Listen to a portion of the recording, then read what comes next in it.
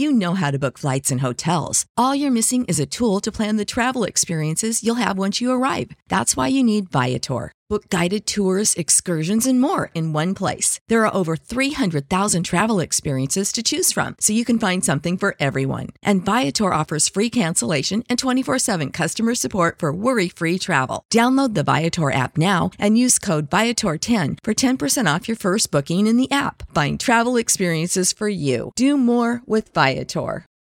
For the ones who work hard to ensure their crew can always go the extra mile, and the ones who get in early so everyone can go home on time, there's Grainger, offering professional-grade supplies backed by product experts so you can quickly and easily find what you need. Plus, you can count on access to a committed team ready to go the extra mile for you. Call, click Grainger.com, or just stop by. Grainger, for the ones who get it done.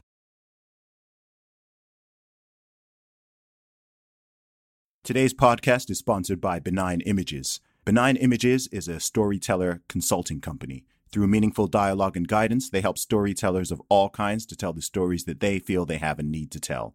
Whether it's through simple editor services, consulting, or helping creatives to set up an effective work habit, Benign Images will work with you to help you become a better storyteller. Start your project with them today by visiting their website, benignimages.com.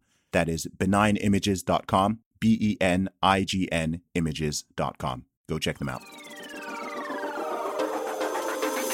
I am the man, sick with the slang, sick and I'm destined for fame. Do for the fam, not for the gram, stunting you're destined for pain. I do not front, I do not scam, put some respect on my name. Sick like Cobain, click and I bang, y'all gon' remember the name. Y'all gon' remember the name.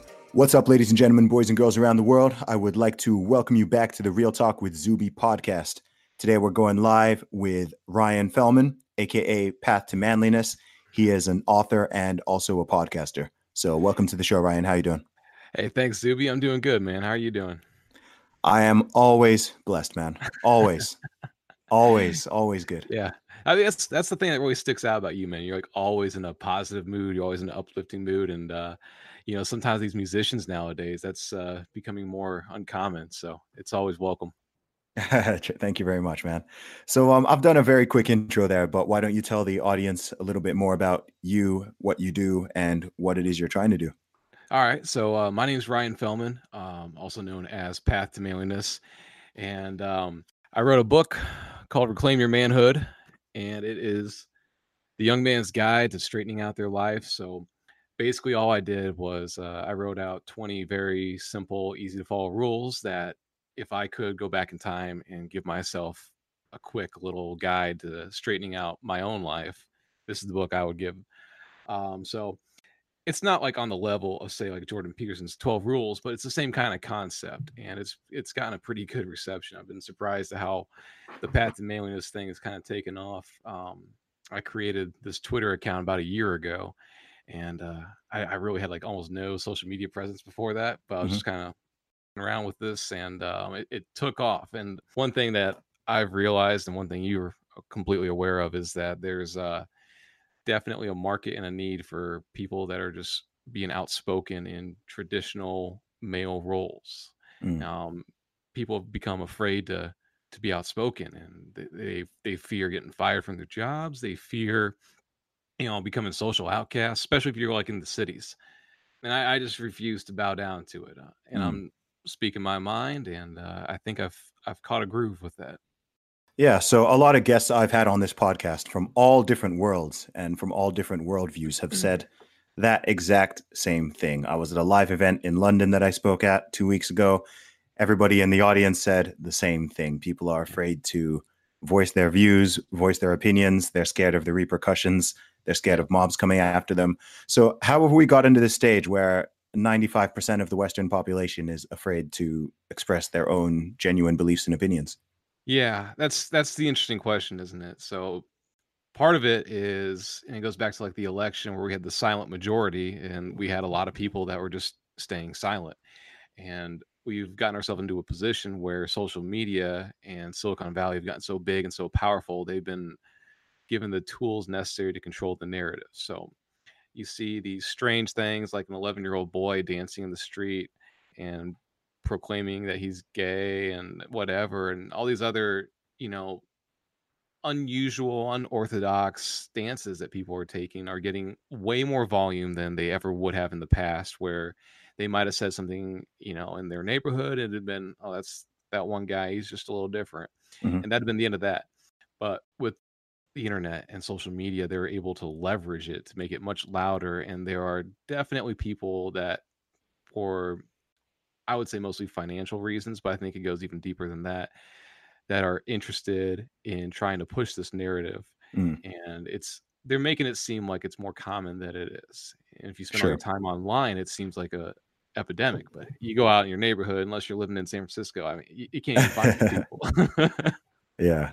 So where do you think that, here's a question. I mean, it's a question I've asked a few people who have Yeah. sort of said something similar, is oftentimes we say this and we use the term they, and Yeah. it's like, who are we even talking about? It's like, okay, you can tell somebody is pushing this. People are afraid of someone. They're saying, I don't want them to come after me.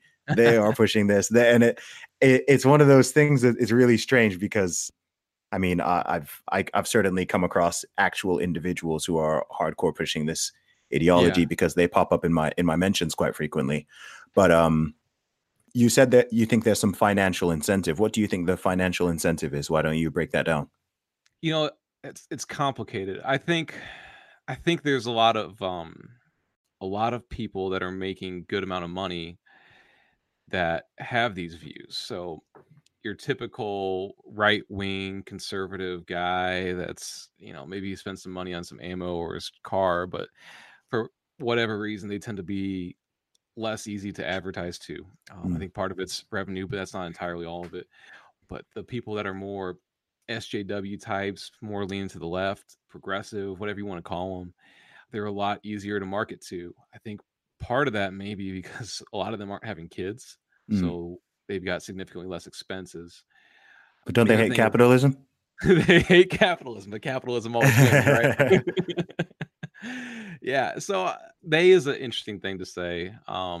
It's something about these left-leaning people, these progressives, they've got this response, and you can be a soda company, you can be selling hats, whatever it is. If you cater to them, they'll speak up for you and they'll promote you, and if you don't cater to them, they'll attack you. So it's almost like these drug cartels in Mexico or terrorists.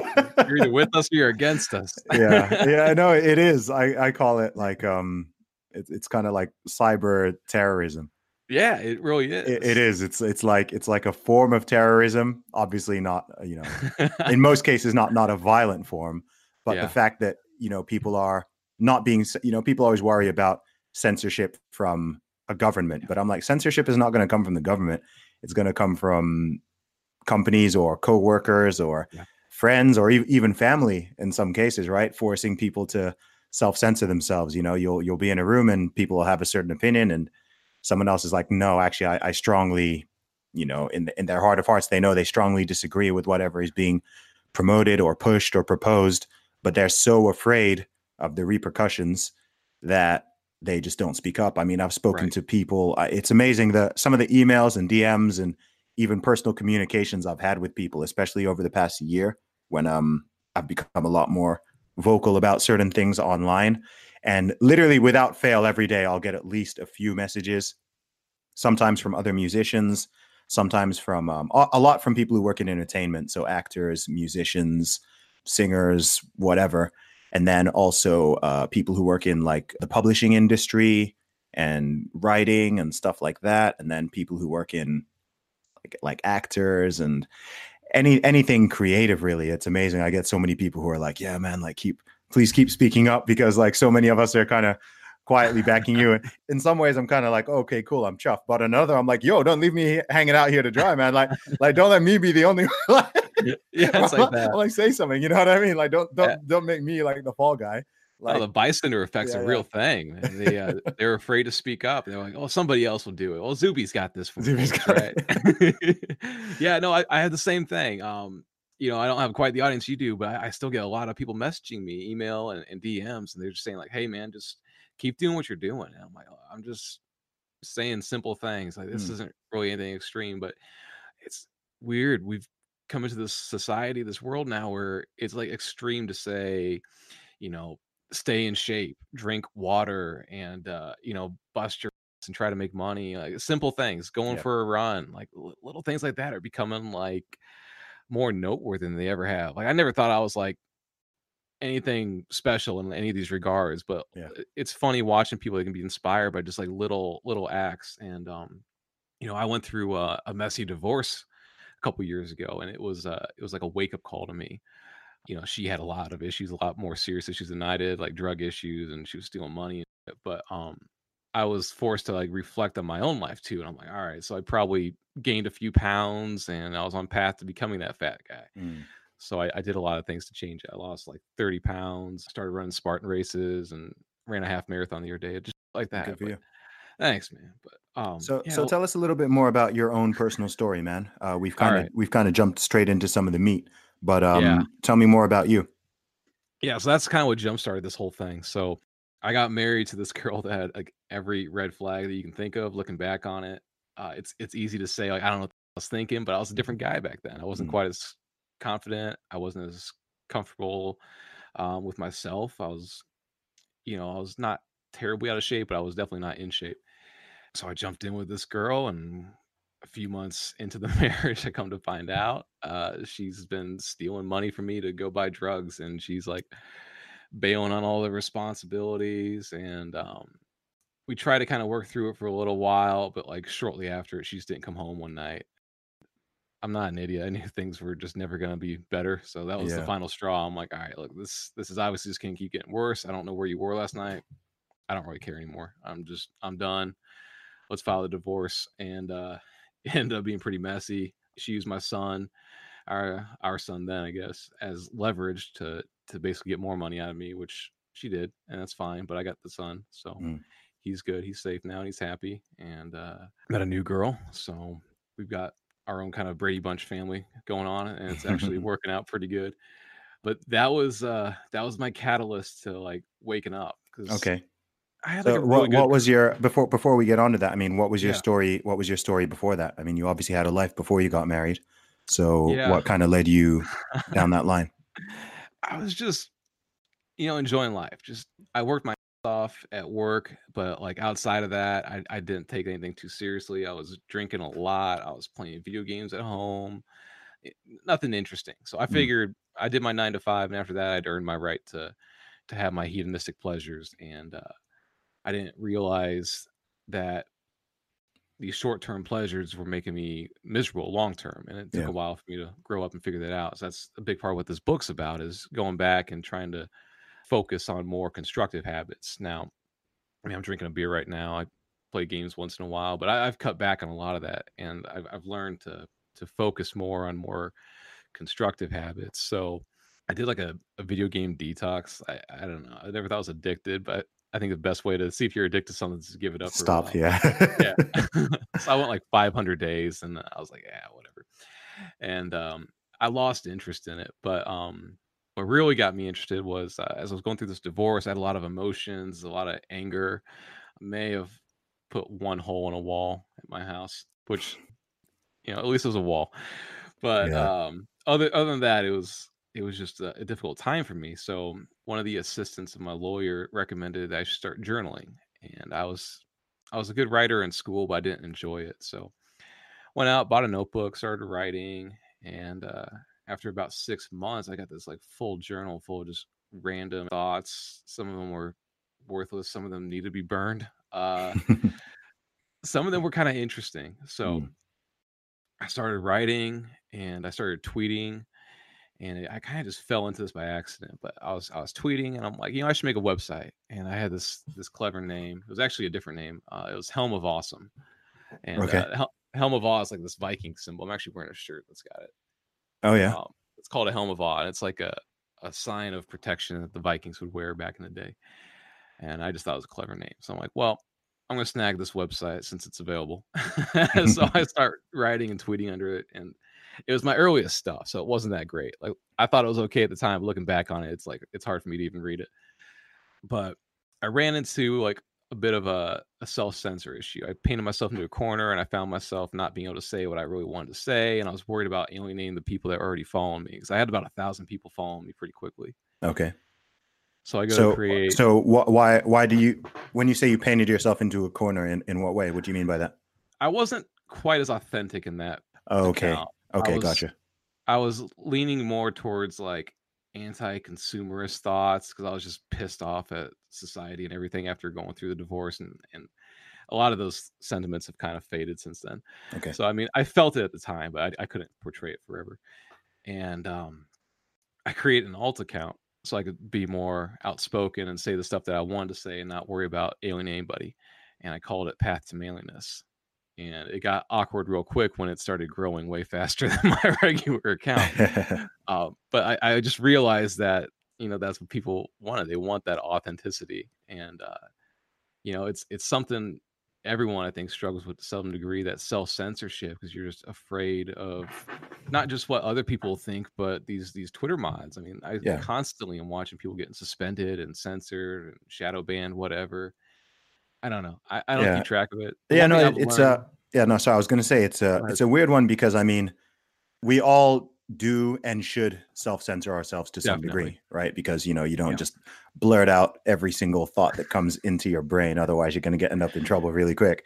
So it's kind of like, it's a balancing act. It's like, okay, how much do I put out there, and why am I putting it out there as well? I know with me, like I often joke, man, dude, you guys should see the tweets that I write and then delete, because sometimes, sometimes I kind of catch myself. I'm like, that too far. Just too far, or is that constructive in some way? Like anytime I put something out there, I try to think, is there some value in it? So that value could be a lot of things. That could just be like some basic information. Value could be me promoting something, my music, my book, whatever, my podcast. Or value could be something funny, something that makes people laugh. Just it could be an interesting fact. It could just be an observation. It's like, either entertainment or information. I always try to think, is this information or is it entertaining? And if it's neither, like if I can nail both, then I know it's a good tweet. If it's neither, then it's like, if it's neither and it could come across a little bit, inflammatory for no reason or whatever, that those are the ones that I tend to delete, because I'm like, no, that doesn't really, me, I don't mind kicking the hornet's nest multiple times per day. But even when I kick it, it's not done purely for the sake of getting a reaction. It's because I'm saying something that I think either is true or is funny or is both. And those are the things that people tend to respond to. Yeah. I mean, if you start tweeting, it's interesting. Twitter's this great little like social experiment where you can kind of like learn what works and what people are interested in. And the outrageous stuff, the evocative stuff does sell pretty well. So do the platitudes, which I don't mind those. I think they're constructive because, I try to come across positive, but even I have my days where I'm just like not feeling it. And sometimes you just need somebody to say something simple, like be grateful for what you got, and like look at how much worse somebody else has it. It's just a good reminder. You do need to hear that shit every day. I try to do the same thing. I was probably a little bit more negative when I first started, just because I was fucking around a little bit, but I started taking it a lot more seriously when the messages started coming in where people were saying, hey, thanks, you've really done a lot to improve my life. You've helped me look at things better. And like I didn't expect it. I thought what I was doing was somewhat helpful, but I never thought it would be like profound or interesting or anything like that. But it all changes when you start seeing people like sending those personal messages and buying your book and little things like that. And I do the same thing. I try not to add more noise to what's already out there. If I'm sending something, I want it to be helpful, and I don't like to attack people. I'd rather attack ideas, and I got no problem doing that. Yeah, same with you. Exact same thing. I was actually saying I don't think I've ever. I've been on Twitter for 10 years, so I don't want to say never, but I do not. I do not remember ever personally attacking somebody first. Yeah. Right. Like I've retaliated a couple of times, but even then, even when I do that, it's normally more like, look at how stupid this person is, rather, it's more like I tend to ridicule people rather than, just come out with a outright insult or something like that. Even when they don't extend that same courtesy to me.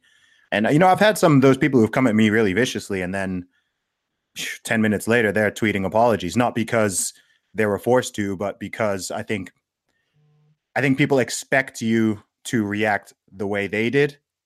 Yeah, So actually, I agree. if you can sort of take that higher ground and show that person's that grace and be kind of like, okay, this is stupid, but I'll pray for you, Yeah, then it's disarming, right? It's kind of like, oh, like he didn't snap back at me in the way that I kind of wanted him to. He didn't, like he didn't cuss at me, he didn't insult me or whatever. And I'd really try not to do that, especially because my profile's so public as well. yeah, So even those interactions, I'm aware this is like a public interaction and other people are going to be seeing how I respond to this stuff, even if it's like some crazy thing that I'm responding to. So I find that that's a good way to sometimes convert people, or at least people say you can't change people's minds on Twitter or on social media. That's not actually true. You can. you can Some definitely. Yeah, people are just locked into their thing, and they'll be ready when they're ready. But other people, it's like, okay, maybe this was just a misunderstanding, and you've just reacted in a very emotional, immature way. yeah. Well, And and you forget how many people are just silent on Twitter. There's a lot yeah, of people that just like look through. They don't even like stuff. They may not mm, even follow you, but they see you, and you can impact them more so than anybody because they're more.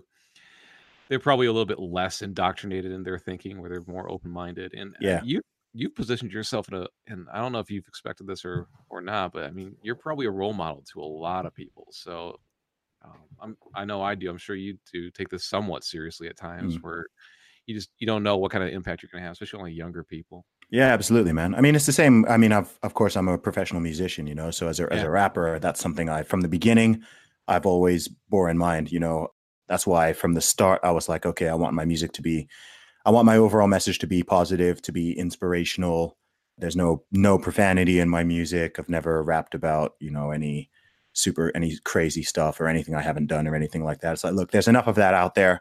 That's not my yeah, life. That's not me. That's not what I'm trying to perpetuate in this world. So I'm just going to go and do the opposite. That's why I find it really, really funny how some people deem me this sort of somewhat controversial figure, because I'm like, when it comes to rap, I'm like I'm as controversial as Will Smith, you know, and that is it's like I'm so uncontroversial. It's just like I don't rap about politics, even like very yeah. little. It's just like, Well, they see certain headlines about you, and they kind of make up their mind, and they paint this image of you that suits their narrative. yeah, There's, there's, it's there's a just lot of that funny going though, because it's like, I mean, even on Twitter, I've had sometimes people like, oh, are you worried about like losing fans or whatever? I'm like, no, my fans don't care about this stuff. Like, I've got like a lot of different audiences as well. So like Yeah, my Twitter audience is very different from my gig audience or like my Facebook audience or whatever. There's obviously an overlap, right. but yeah, it's kind of different things. So if I end up getting in some discussion about some deep stuff about morality or politics or like, ethical issues or whatever, like that's kind of like a different crowd. So I kind of Right. use Twitter's just kind of free for all for me, right? Like you get everything there. You get the music, you get the podcast, you get just my thoughts and views on different things, conversations. And then like Instagram, Facebook, that's more, it's not 100% music, but it's less edgy. It's less of a testing More ground. professional. Yeah. Yeah, yeah, yeah. It's a different kind of audience too. It's a I don't different know. audience. Yeah. And Yeah. even geographically, very different audiences. Like Facebook is primarily UK, Twitter is primarily US. So it's like I'm literally talking to different people in different countries. If I'm trying to reach people in the USA, then yeah, Twitter and Instagram and the podcast are all primarily US. Facebook and I think YouTube as well are primarily UK. So I can kind of hit Yeah. different people. Well, YouTube hits based off like your location, which is Yeah. interesting. So yeah, you're kind of stuck in there, unless you want to move to the US, man. Gosh, man, we'll see. I'm gonna move somewhere. I'm gonna move Yeah. somewhere in the next couple of years. I'm not sure 100% where yet, but we'll Yeah. see. I forget that you're British sometimes. I don't know what it is. The accent gets lost in the music, I think. Yeah, I don't have a British accent. I mean, I didn't grow up in Not England. really. No, I Oh, didn't. okay. I didn't grow up here, so Okay. no, it's okay. And English people don't think I'm English either. So yeah, no, like a lot of people think I'm Canadian. I think Really? because I guess my accent is somewhere between American and with a touch of British. So I think Yeah. a lot of people guess Canadian. Most people just think I'm American. Yeah. And Yeah. I think my attitude is more American than it is British as well, Yeah. The British, if that they makes seem to be sense. more, well, at least from my perception, they seem to be a little bit more reserved than us Americans. We're too brash. We're too aggressive, wearing flags on our heads. And Yeah. Yeah, that's true. Actually, if someone had a Union Jack version of what you're wearing on your head, people would be looking at them like they think you're like a football hooligan or something. Yeah. Yeah. That's too bad. It's a good looking flag too. You guys should start wearing that. Yeah, I don't know, man. Some people think that waving the flag is racist or something these days. So yeah, it's offensive. Yeah, even Angela Merkel doesn't like the German flag. It's all very weird. But yeah, it is weird. it's all very weird. I think it goes both ways though. Like when I see like on the trucks driving by, I think it's kind of weird when people have the flags like hanging off their truck. It's kind of cool, but it's also that's a bit much. And then, but like not being proud of it, that's also weird. I mean, like, come on, you're from there. Like, be proud of it. And just because you're proud of America doesn't mean you hate the other countries. No, you know? I mean it's silly. I mean, there's you wouldn't go to any other country and you see their flag and you think that this is some sort of attack on anybody. If you go to Romania and you see Romanian flags, you're not like, oh my gosh, what are they doing? It's just like, well, you're in Romania, you're in Spain, you're in Italy, you're in Nigeria, like you're going to see the flag. Yeah. It's perfectly normal. Yeah. You go to the Olympics, they're all there. They all get along just fine. Exactly, man. It's healthy. They're all, their kit is designed in their colors. It's cool, man. Yeah. It's good. It is. It's good, man. Yeah. I don't know why people would want this kind of complete hodgepodge of just everyone. I don't know. There's this a bit like what we were touching on earlier. It seems like there's people who want like everything and everyone to be. I don't know. There are so many hypocrisies in these philosophies because it's like you're trying to make everybody the same, whilst also like really massively highlighting the differences and the differences that don't matter that much as well. Like not even like the good difference. It's very odd. It's like, okay, well, you're kind of blurring the line between male and female, and then you're blurring the line between like countries and even here in the UK, right? You've got the whole thing going on, obviously, with Brexit, and there's a lot of talk about the European, I don't know, kind of Europeanism versus nationalism. So you've got certain countries where they're much more like we're in Europe, but we want our own thing as well. Right. And then you've got other people who are kind of like, no, like we should just become like a United States of Europe sort of thing. And then you've got other people pushing back against that, and it's kind of, I don't know. It's weird to me because I guess, if I go to a different country, I travel a lot. I've been to like 30 something countries, but if I go to a country, I go there because I don't want it to just be like where I live. Yeah. If I went to Japan and it was just the same, and it was just exactly the same as the UK and the same people, and so I'd feel like shortchanged. I'd be like, wait, I came to Japan. Yeah. I want a little bit of. It's like when you go to a Mexican restaurant and your friend tries to order a cheeseburger. It's like, dude, we're at the Mexican place. This is where you get the tacos. Come on. Yeah. Get some carnitas. Yeah, man. But like, I know what you're saying. Like there is it's interesting that the United States of Europe idea is unique, but like we've got the same issues over here, but we're allowed to kind of have our own different little quirks. Like you can go to Utah and you got the Mormons over there. You can go to Nevada and gambling and prostitution's okay. Then you can go to Florida and all bets are off. Like every state's got its own little like quirks. What's the Florida man done today? Oh God, I don't know. Something with an alligator. I haven't seen anything on it yet. Too busy doing actual work. Today's episode of Real Talk with Zuby is brought to you by our sponsors, OZ Lifestyle Brands. OZ Lifestyle Brands care a lot about the details. Their selection of men's accessories balance style with substance and quality and craftsmanship, showcasing both casual and classic designs. They also make shopping really easy for you. You can just go check out their website, ozlifestylebrands.com. They've got a fantastic selection of watches, wallets, t-shirts, and other accessories, especially designed for men with ultra-discerning tastes. OZ is for men who have found their calling but don't feel the need to shout about it. So I recommend you go check out their full range of products over at ozlifestylebrands.com. To let them know that I sent you and to get 20% off your entire first order, just use the code ZUBYMUSIC at checkout. That is Zuby Music, ZUBY Music at checkout to get 20% off your entire order at ozlifestylebrands.com. ozlifestylebrands.com. Go check them out. I don't like read the news anymore. I live in Cleveland, Tennessee, and I saw there was an earthquake in Cleveland on my phone, but I couldn't open the link. So I had to go to the news site to go see if there was an actual earthquake near my town. But it was the other Cleveland. Okay. I didn't even know that there was a Cleveland in Tennessee. I didn't either until like 3 years ago. There's not much there. I'm out in the middle of nowhere. No, fair enough, man. But Yeah, I don't look at the news. I haven't really like checked it in like over a year, and like I don't see how it's hurting my life at all. In fact, No, I man. feel more at ease. I get it from Twitter. Yeah, I like Honestly, Twitter. I get my Yeah, news from Twitter. Like I don't even have a TV in my house. Like really. I couldn't watch TV even if I wanted to. Like I don't have a TV, and I haven't for years. So yeah, no, I get I feel like I stay very well updated, but Yeah, it's it's so mainly easy. social media, Twitter, YouTube. Like I can see on any given day, it's like, okay, what's today's outrage? What's the random Yeah. nonsense that people are like? You kind of have the real news, and then you have like the outrage news. The outrage Yeah. news gets more coverage, even though it's like always something stupid. And then Yeah. you've got, there's some real stuff. Oh, there was a earthquake. Oh, there was a hurricane somewhere. Like it's really weird how what people, I don't want to say choose, because I don't think people choose. It's really interesting what gets people's attention and what creates people's outrage. Well, a Because lot of people are like not in control of their emotions. So they see that scene in The Dark Knight where the Joker's talking about how like a truckload of soldiers gets killed in Iraq, and it's like that happens. We're not shocked by that.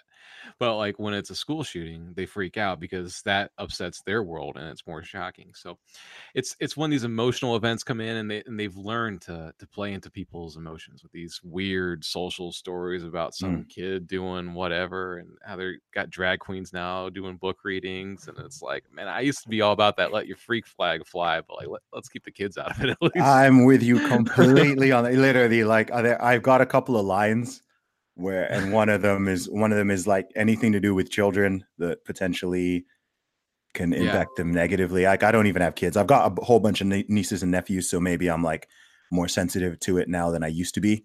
But always I've just been like, look, adults, my general rule is like, look, adults, consenting adults, do what you want as long as you're not hurting, harming, maiming, killing another human being. It doesn't mean I approve of it all, but just like I wouldn't want other people enforcing all their beliefs and regulations on me, I wouldn't want to do that to other people. But when it comes to kids or hurt stuff that hurts other people, like physically hurts, I don't mean like saying something mean, but but even then, like just life isn't that hard, man. Just treat people decently, and it tends to it tends to go all right. Just don't be an a-hole. Work hard, and 95% of the time it'll work out okay in the long run. And then don't sweat the small stuff. Like there's so many little things you can get upset about. This wasn't necessarily small, but I had to pay the IRS a pretty significant amount of money. We'll just say it was about a month of my salary. We'll say that, because I made a mistake last year. It involved my alimony, so it was tax on money that I didn't even get to keep. Yeah. And I'm upset about it. I'm kind of annoyed. And then I see, I think it was Tanner Guzzi. He had a friend on Twitter. He was talking about that, got into like a car accident. His wife got killed and he got paralyzed. Oh. And I'm like, all right, I came out okay. Man, yeah. Reframing. Yeah, exactly. Always reframing, man. It's hard to explain to people, but just as you get older, you start kind of like understanding it better. Because I remember like little things would like set me off when I was younger. And the more that stuff happens to you, you just kind of start getting like used to it. It's like, whatever. Sun's coming up tomorrow. My family's healthy. Life's good. Why do you think it is that some people never reach that stage? That stage of enlightenment? Yeah. Like I feel like I hit it. I feel like I reached it like in probably before I was even a teenager. But it seems like, there's all these grown adults who can't seem to work that thing out, even though it seems quite apparent. All right, so I say this a lot on Twitter. I'll get to flesh it out now since it's a podcast, which is why I love podcasts. So society is too soft. I say that all the time, but 280 characters doesn't really flesh it out. So most people grow up too good and they don't have like legit issues. I grew up with a pretty easy life. My parents were not necessarily wealthy, but we went out to eat whenever we wanted. We didn't have to worry about bills so much. We all had nice cars, American cars. We weren't driving around Rolls Royce or anything, but life was good. Most people never have that like moment of adversity that kind of frames everything into perspective. So that same year that I went through the divorce, I lose like $250,000 over a few years. I lose my wife. I lose this whole perspective of like trying to have a not perfect life, but I'm trying to go after that American dream of getting married and having kids. And now it's all like messy. I also started going blind, and started going blind. Yeah, I had a retinal detachment. So I'm sitting there one day and I felt like a shade's coming down my eye. I couldn't really figure it out. And I thought I had a weird contact, or I just slept funny or something. So I just ignored it. Next day it's worse, and I'm like freaking out. I'm like, all right, is this not going to get better? I don't know what to do. So I went to a eye doctor like an hour later. And I was having surgery like 3 days from then. Oh wow. So this is unusual for younger people, but I had a retinal detachment in both eyes, and nothing caused it, just random. they kept asking me if there was like a head injury, but I mean, I played football in high school, but since then, nothing notable. No like bar fights or anything like that. It's genetic though. Like I had my mom had it, and I have like remarkably terrible vision without my contacts, so that plays into it a little bit. But yeah, people that don't have glasses and contacts are like, oh, I don't have to go to the eye doctor. I'm like, yeah, there's other reasons to go. Like it goes wrong sometimes. So oh wow. I caught it pretty early. Like okay, one of my eyes is perfect. My other one's a little less than perfect. I've actually got a little bit of a blind spot, which I don't notice it too much. Although I was sparring the other day and I got popped in the nose by this girl, and I literally never saw it. She's like, I'm so sorry. I thought you're gonna block it. I'm like, you're good. Like I don't tell anyone this. I don't want them to know there's a blind spot. So. But yeah, you go through these moments like that. It reframes everything. And the next time you get into like a car accident or something that seems serious happens, it just kind of reminds you. It's like, I've been through worse. Yeah, man. But so most people are fortunate; they don't have to go through that moment. Yeah, man. So tell us a little bit more about the book that you wrote. What's it all about? Yeah, Reclaim Your Manhood. It's just 20 rules of or 20 after my female deadlift. I think I might need to do that. I don't think I could break that record, so I'm impressed. The first one's hit the gym, so you got that one covered. Okay, good. But yeah, it's simple things, and it's not a long book because I know guys in general don't like to read, so there's nothing stopping a guy from picking this book up and I love reading. Maybe I am a woman. I like to read. Nothing wrong with being a little feminine once in a while. Yeah. I get it all the time on Twitter, like, "Oh, you're so manly" and all this. I'm like, I'm not even the like most manly guy out there. That's just the name, but it makes you a target. So what are the others? You said going to the gym. There's got to be more than. Yeah, writing is a big one. Okay. It sounds silly and it sounds worthless, but it really focuses your life when you start writing. And the other thing that a lot of people struggle with, I definitely struggle with, is I lose perspective. So I'll be working towards something and I feel like I'm just not getting any better, and it's moving too slow, and I'm looking at day to day. You don't see the changes that are happening every couple of days, but then when you go back 6 months later and read what you were struggling with, it's like paradigm shifting, where you realize how much progress you've made and how much your problems that you were dealing with then, they're no longer an issue. You've elevated yourself so much beyond them, but you forget this stuff. You forget all the little victories. Yeah. This isn't in the book, but this is another thing I do. I've got a note in my phone that's just 2019 accomplishments. And whenever I have something kind of noticeable, something worthy happen, maybe it's this, saying I was on Zuby's podcast, I'll write that down. And then like when you look at it like over the course of a year, like it's only halfway through the year. I really like that. I really like that idea. I'm going to start doing that. Yeah. I like forget that. about it. Yeah, you forget about these little things, and you add them all up, and it's like, oh, it's been a pretty good year, and then it motivates you to do too. Yeah, because I've bossed it this year, so deadlift record. I should have been doing that. Yeah, I mean, I went back to my my tweet from January 1 just yesterday, and I mean, I've already accomplished most of my New Year's resolutions, which were to achieve by the end of the year. Like one of them was like 30,000 Twitter followers. Like I've now got 66,000.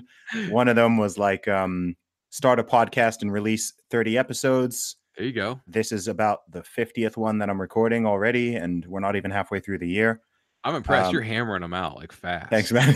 Yeah. I was like trying to catch up on them. I'm like, I don't think this was fast enough to listen to them all. Yeah. But what I need is I've actually gone back down to one a week.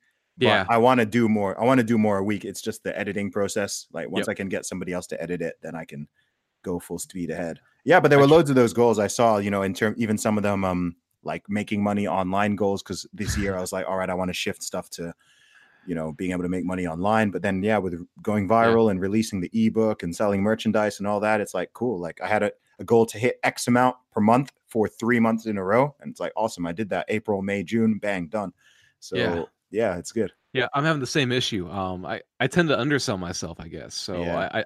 I wanted 8,000 Twitter followers by the end of the year, and I'm at 10,000 now. How many did you have at the start? Like 4,000. It's a good look, Yeah, man. I just started the account like about a year ago. Yeah, man. No, man, you'll be just keep going, man. It Yeah, snowballs a little as well. Yeah, it grows in surges. Like you'll just get it something where it does. it just will go hard for a couple of days and then it'll calm down. And Yep. Yeah, I've noticed that too. There's just little things you do, and people they start noticing you. yeah, Um, the other thing I've noticed is people just they don't see everything. There's a lot of noise out there. It took me a long for time to figure this out, but like when I was selling my books, this Reclaim Your Manhood book, sure. it didn't sell that well for the first like 6 months. It sold pretty well the first month, but then it didn't. And there's a guy named Jose Rosado. And he's really good with Hey, that's my yeah, dude. he's Good really guy. good at copywriting and Shout selling. out to Jose, man. Jose's changing lives out here, man. He helped me out a lot, you know, and I Okay. mentioned to him one time, like, my book's not selling that well. It did for a while, and he goes, "Well, are you promoting it a lot?" I go, "You know, I'm not promoting as much as I used to." And he goes, "And your sales are down. That's funny." I'm like, "Yeah, it is funny." So I found this one tweet that just kind of clicks, and I sent it out one day, and it sold like 10 copies in a day. Yeah. And I'm like, "Oh, that works." So I just copy pasted it onto this app that I use. And now it goes out once a month, and once a month, big hit of sales every single month. So, Nice.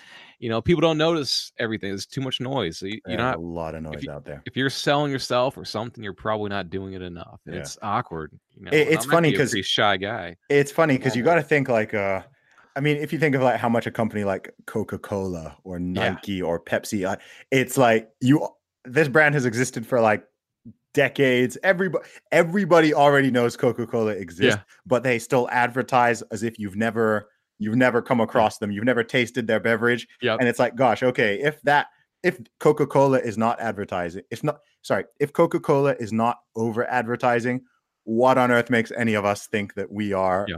over Yeah. advertising, right? They're just Exactly. on a global basis. They're on Yeah. social media, billboards, television, sports teams. It's just like every day. They nail it. Yeah. And it's not even about like letting people know it's there. It's just remind them like, "Hey, you're thirsty, aren't you? Yeah, Get some more soda." exactly. Yeah, like I'm not a big soda drinker, so that doesn't work for me. But the beers, every once in a while, and it's not usually the commercials, but like in movies or TV shows, I see like people just chilling at a bar, and I'm like, yeah, it'd be nice to stop writing for a little bit and just go have a beer and chill Yeah. out. That's one thing I've never been able to drink, man.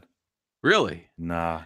I need to stop doing it because that's like the one thing keep Oh, me for from real? like being like really cut. Like, you know, like everyone's like, "Oh, you just need to eat better." I eat okay. Yeah. Just drink a few beers every once in Yeah, a man. while. And No joke. I think I've drunk in totality, I've probably drunk one beer in my life. wow, that's Like amazing. if I were to add up all the beer I've drunk, I think it would probably come to one bottle. Wow, that's crazy. I don't drink it. I'm not the guy that'll buy like a case of Bud Light and Yeah. pound it over the weekend, but like I'll buy like a nice beer. I'm drinking a Sweetwater 420 Mango Kush. They Oh, brew it with wow. they brew it with hemp, and like Oh, when I you was gonna open say, this thing up, you it sure that's smells like beer? straight up dank. Oh, really? I was like, that sounds like that's a heck of a name for a beer right there. I saw it at a local bar the other day. And I just walked in and somebody had already poured one, and I started like going, "So, someone in the bathroom? What's going on?" And the bartender knew me. He's like laughing. He goes, "Come here, I'll show you." Oh, wow, that's interesting. But Yeah, no, yeah, it's funny. As a it's a kid, vice. both beer and coffee, people always said that, oh, when you're older, you'll like it. Yeah. And it was like, you know, I got to 20, I was like, still don't like it. Got to 25, I was like, still don't like it. You know, no, still don't like those. Yeah, so I'm not. coffee and beer, no.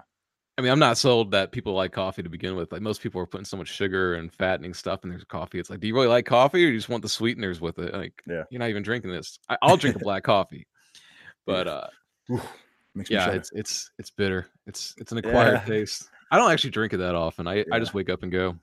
Yeah, man. My coffee cup is just getting on the exercise bike or going for a jog, something like that. So what's next for you, man? What's the plan? What's the big goal? Big goal. I've got another book coming out. I've had a couple ebooks, but they're smaller. They're important and they can help in a lot of ways. One's how to grow a better Twitter following. One's more about like making money online. But I've got another one. It's more of a sequel to Reclaim Your Manhood. It's called Okay. How to Adopt the Warrior Mindset, and that one's gonna be more significant, a bigger book. And then like on a more personal level, I'm doing my second Spartan race here in about 6 weeks. Mhm. So I ran my first one last year, and that was another one of those like paradigm shifting moments for me where I talk about this a lot. You gotta put yourself out there and challenge yourself. It's another chapter in the book. And I had a group of guys come up to me, or a guy and his wife. They wanted to do the Spartan race, and they asked me to join. At the time, I was like 20, 30 pounds heavier and not in the best shape. And they're like, "Hey, we're gonna do a Spartan race. You should join." I'm like, "Nah, I can't do that." Yeah. And like, "Well, yeah, you can, because we're gonna train." And I kind of like took it personally as like a challenge. I'm like, "All right, yeah, I'll join." Okay. So there were so many things that were just impossible in my mind. Like I couldn't run the Spartan race. I couldn't climb a rope. And by, applying myself and actually like focusing and working towards all this stuff, I did this. I accomplished the Spartan race. I climbed a rope. I climbed like I don't know, like a 90-foot cliff on this like cargo net thing. And Okay. I mean, like no support, nothing. Like if I fall, like I don't know if I would have died, but it'd been rough. Mm. And like I'm petrified of heights. So Okay. getting through all that was a huge, huge turning point. And then once you start knocking out like one or two things that are impossible in your mind, it changes your mind on everything else. It's like, all right, I could probably write a book. All Yeah. right, I can probably start a podcast. Why not? Yeah, I man. just got to figure out how to do it. You know, That's good. That's good, um, man. I mean, it's picking up all these skills. I mean, it's the same thing I've done. Like, I wanted to start this podcast last year, but I didn't know what direction I wanted to take in it. I thought, yeah, do I want to do just a pure music podcast? Do I want to do like a one just interviewing entrepreneurs and business and stuff? And then eventually I was like, you know what? Like I want to do all of those. So let me just keep it wide open. Anybody who's interesting, who's got a fascinating story, who's got a unique perspective, unique yeah, ideas, let's just have like a forum for open discussions. I don't yeah. like to over plan them and have it like a strict interview where I've got this list of questions. It's like, oh, let's just sit down with interesting people, and I know how to have conversations, so let's just talk and see where things go. That's how I'm at with it. I used to Yeah. start with a list, and sometimes I'd like actually go through the list. But like I did one with Chance Lunsford. You did a podcast with him recently, Mhm. and I had a list of questions I wanted to ask him, and we just started talking because like we've like become friends. And I looked down my list when I got done. I'm like, I asked him one out of these like 20 questions. Like I don't even know why I'm bothering with this anymore. So I don't do the list anymore. I might do like a few. So Mm. sometimes you get stuck and you have a moment of a little lull in the conversation. It's good for that, but the natural conversations where it's at. So I did the same thing. I started the podcast. I didn't know what kind of direction I wanted to go, and I waited a few months. And I just kept thinking and thinking, and I didn't figure it out when I launched. I just launched it, but Mm. I've realized since then I don't really care how many people listen or how many people decide to sponsor it or anything like that. I really enjoy talking to these interesting people, and by having a podcast, they want to talk to you, and Yeah. you get to talk to them, and that's the part I enjoy. So whether it Gotcha. makes money or doesn't, gets me attention, I don't know. I just enjoy doing it. Nothing wrong with that, man. Yeah, man. A couple years ago, I never would have thought I'd be talking to somebody like Zuby, so it's fun. You probably didn't know someone like Zuby existed. I didn't, but I So, do thanks to this corner of Twitter. man, I'm in like 10 different corners of Twitter. That's the weirdest thing on my account. I was Yeah. like, I'm at this intersection between like Yeah. hyper political Twitter and like music Twitter and like and It's hip hop Twitter, and then like self-improvement Twitter and business Twitter. And yeah. it's so weird. I mean, I'm followed, like sometimes I look at who follows me and I'm really intrigued. I'm followed by a lot of like professional sportsmen, and That's then cool. and then like a lot of politicians. Like I'm followed by I a mean, lot of you become politicians and you journalists and become politically relevant, so that yeah, and makes like sense. academics. I mean, I'm followed by the most of the so-called intellectual dark web. So like lots of like professors, and yeah, it's interesting. It's just kind of weird, but it's cool. It's cool. Like I Yeah, like that. It's kind of like, you know what? No one else in my arena. There's not another rapper who is exactly. crossing these kind of boundaries and cross-pollinating audiences Yeah. in this kind of way. So it's different. It's weird, but I'm just like, you know what? I'm just gonna see where it takes me. I'm not gonna steer the ship too hard. I'm just gonna kind of connect Yep. with all these people, keep doing what I'm doing, keep putting the messages out there, keep putting music and creative content out there, and we'll see where it all ends up. Hopefully one day it'll be like a big media empire or something. Hey, man, it could happen. I mean, No, that's what I'm aiming for. I mean, yeah, I've started viewing myself as a media company. I like As that. yeah, that's I how I look at it now. So like, video, music, podcasts, just yeah, looking at like, okay, like I'm a creator, yeah, and I'm essentially a small, not a big media company. I'm just kind of like a one man one-man media company. And that's how things are happening now. I mean, you've got people who are one single YouTuber who's there making videos in their bedroom and whatever. And, you know, someone like a Tim Pool or whatever, and he can be a more trusted news source. I trust him more, that individual more as a news source than I do like some of these huge corporations with billions and billions of pounds and dollars, it's just amazing. We went too far. Everything kept getting bigger and bigger, and it got faceless to the point where it's like, I don't even know what that is anymore. Like, what even is Coca-Cola? You forget that there's actually people involved in it, and there are. But like, it's lost its humanity. That's true. There's no face for Coca-Cola, is there? No, there's not. I don't even know who owns it. Like, yeah, I mean, I think Nike. I think of Jordan because I'm 31. But I mean, really, I guess it's LeBron now. But maybe it's not even him anymore. I don't even know. Yeah, I don't know. I really don't. I've lost touch of sports. The only sport I follow anymore is the UFC. I've got. Oh, okay. And that's the one reason I have a TV. Fair enough, man. If it weren't for that, I wouldn't have one. But it's interesting. That whole media idea is really big, and I didn't know exactly where I was going with it, and I still kind of don't at times, although I have visions. But I think if you have any interest in reaching people, I think it's worth creating some sort of a personal brand. And maybe it's only 100 people, but it's definitely worth doing. It's becoming increasingly important. I mean, I just look at it. Look, that's the way the world. Yep. Well, the world is already there, but it's in its infancy. Yeah, most but people are unaware of it. Yeah, but it's the way the world is going, and the people who are going to have gigantic leverage in 5, 10, 15 years, it's going to be those people who have those personal brands and who are their own little media outlets, whether they're Instagram or YouTube influencers, or they're podcasters, or they're independent journalists, or just, content creators or whatever. I think those people are going to be in the future. That's really going to be where the power, the influence, even the money is going to be because companies are latching onto it, right? Companies are starting to see, rather than putting up a big billboard, why don't we talk to these 100 YouTubers or Instagrammers for the same amount of money and get them to, post about our new t-shirt or our new lipstick or whatever. And that's going to convert better than paying huge amounts of money for like a television ad, which people might not watch and isn't very well targeted. And so billions and billions of advertising dollars are shifting over to influencer marketing every year. And I don't know if you're aware, I mean, it's predicted that. So right now, let me remember the stat. Right now, there's about 4 billion people online. About 4 billion, which is something like 55-60% of the world's population. Yeah. In 2030, it's predicted to be 90% of the world's population. I think it's going to be about 8 billion people by 2030. That's the prediction, which is going to be 90% of the world's population.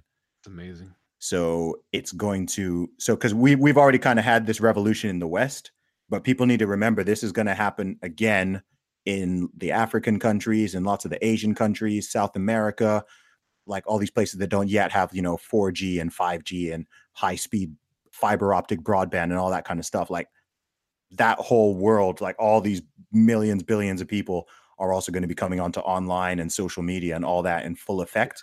And that is something which, if you're aware of, I think people should be thinking, okay, how do I position myself so that I can take advantage of that in some way, right? Because that's going to be huge. Just like imagine if you could go back to 2008 and you knew all of this stuff was going to be where it is now, right? You could have just capitalized, done the land grab, bought the land really cheap, just like people who bought land when it was like super duper cheap. And then you're like now sitting on this property and it's like, man, you could have, those people who were like on YouTube in 2009 and 2010 going hard, or who started their podcasts in 2010, it's like, man, they're now just out of this world. Yeah.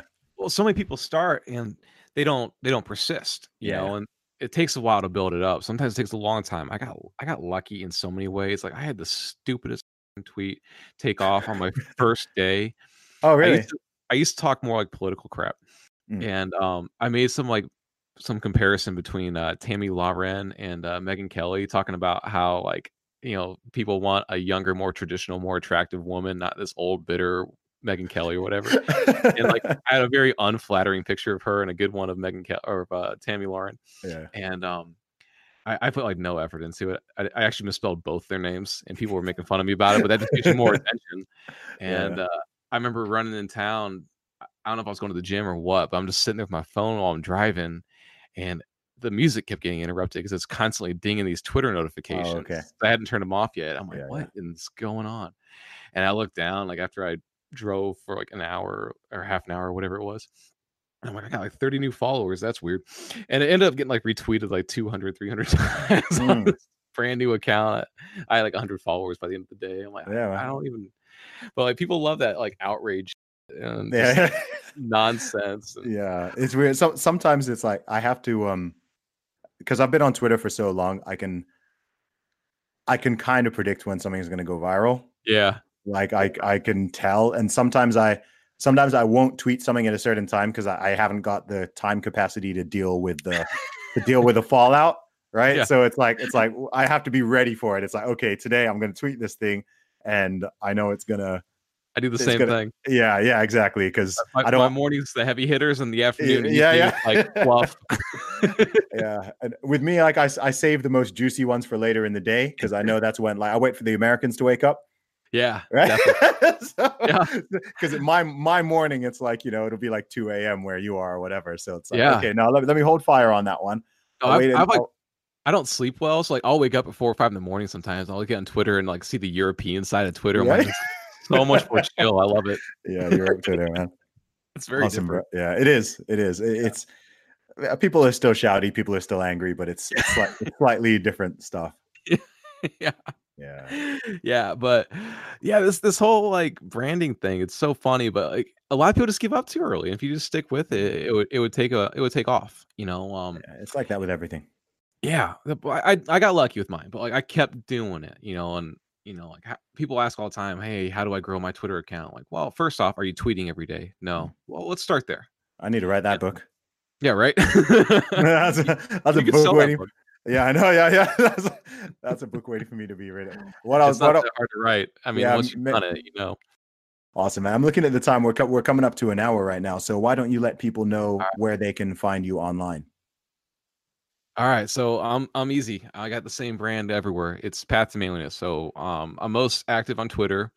I do have a website, pathtomanliness.com, and I post on there fairly regularly. And then I've got a couple books. Reclaim Your Manhood. It's on Amazon. The ebook is $5. So start with that one. And if you want something more specific, you can DM me. I actually do respond to most of my messages, probably all of them. Unless you're being trollish, which that's been shocking to me. Is most people have been more positive. I expected more flack, and I would say like 95% of my messages are like positive. It's great. Yeah, they should be. Yeah, and then I've got a podcast too. It's Path to Manliness. It's on iTunes, Spotify, Anchor, all sorts of stuff. So yeah, awesome. Ryan, thank you so much for joining the podcast. It's been really good to talk to you, man. Thanks, Zuby. It's great getting to know you a little better. No doubt, bro. Have a good day. Yeah, you too, man. I am the man, sick with the slang, sick and I'm destined for fame.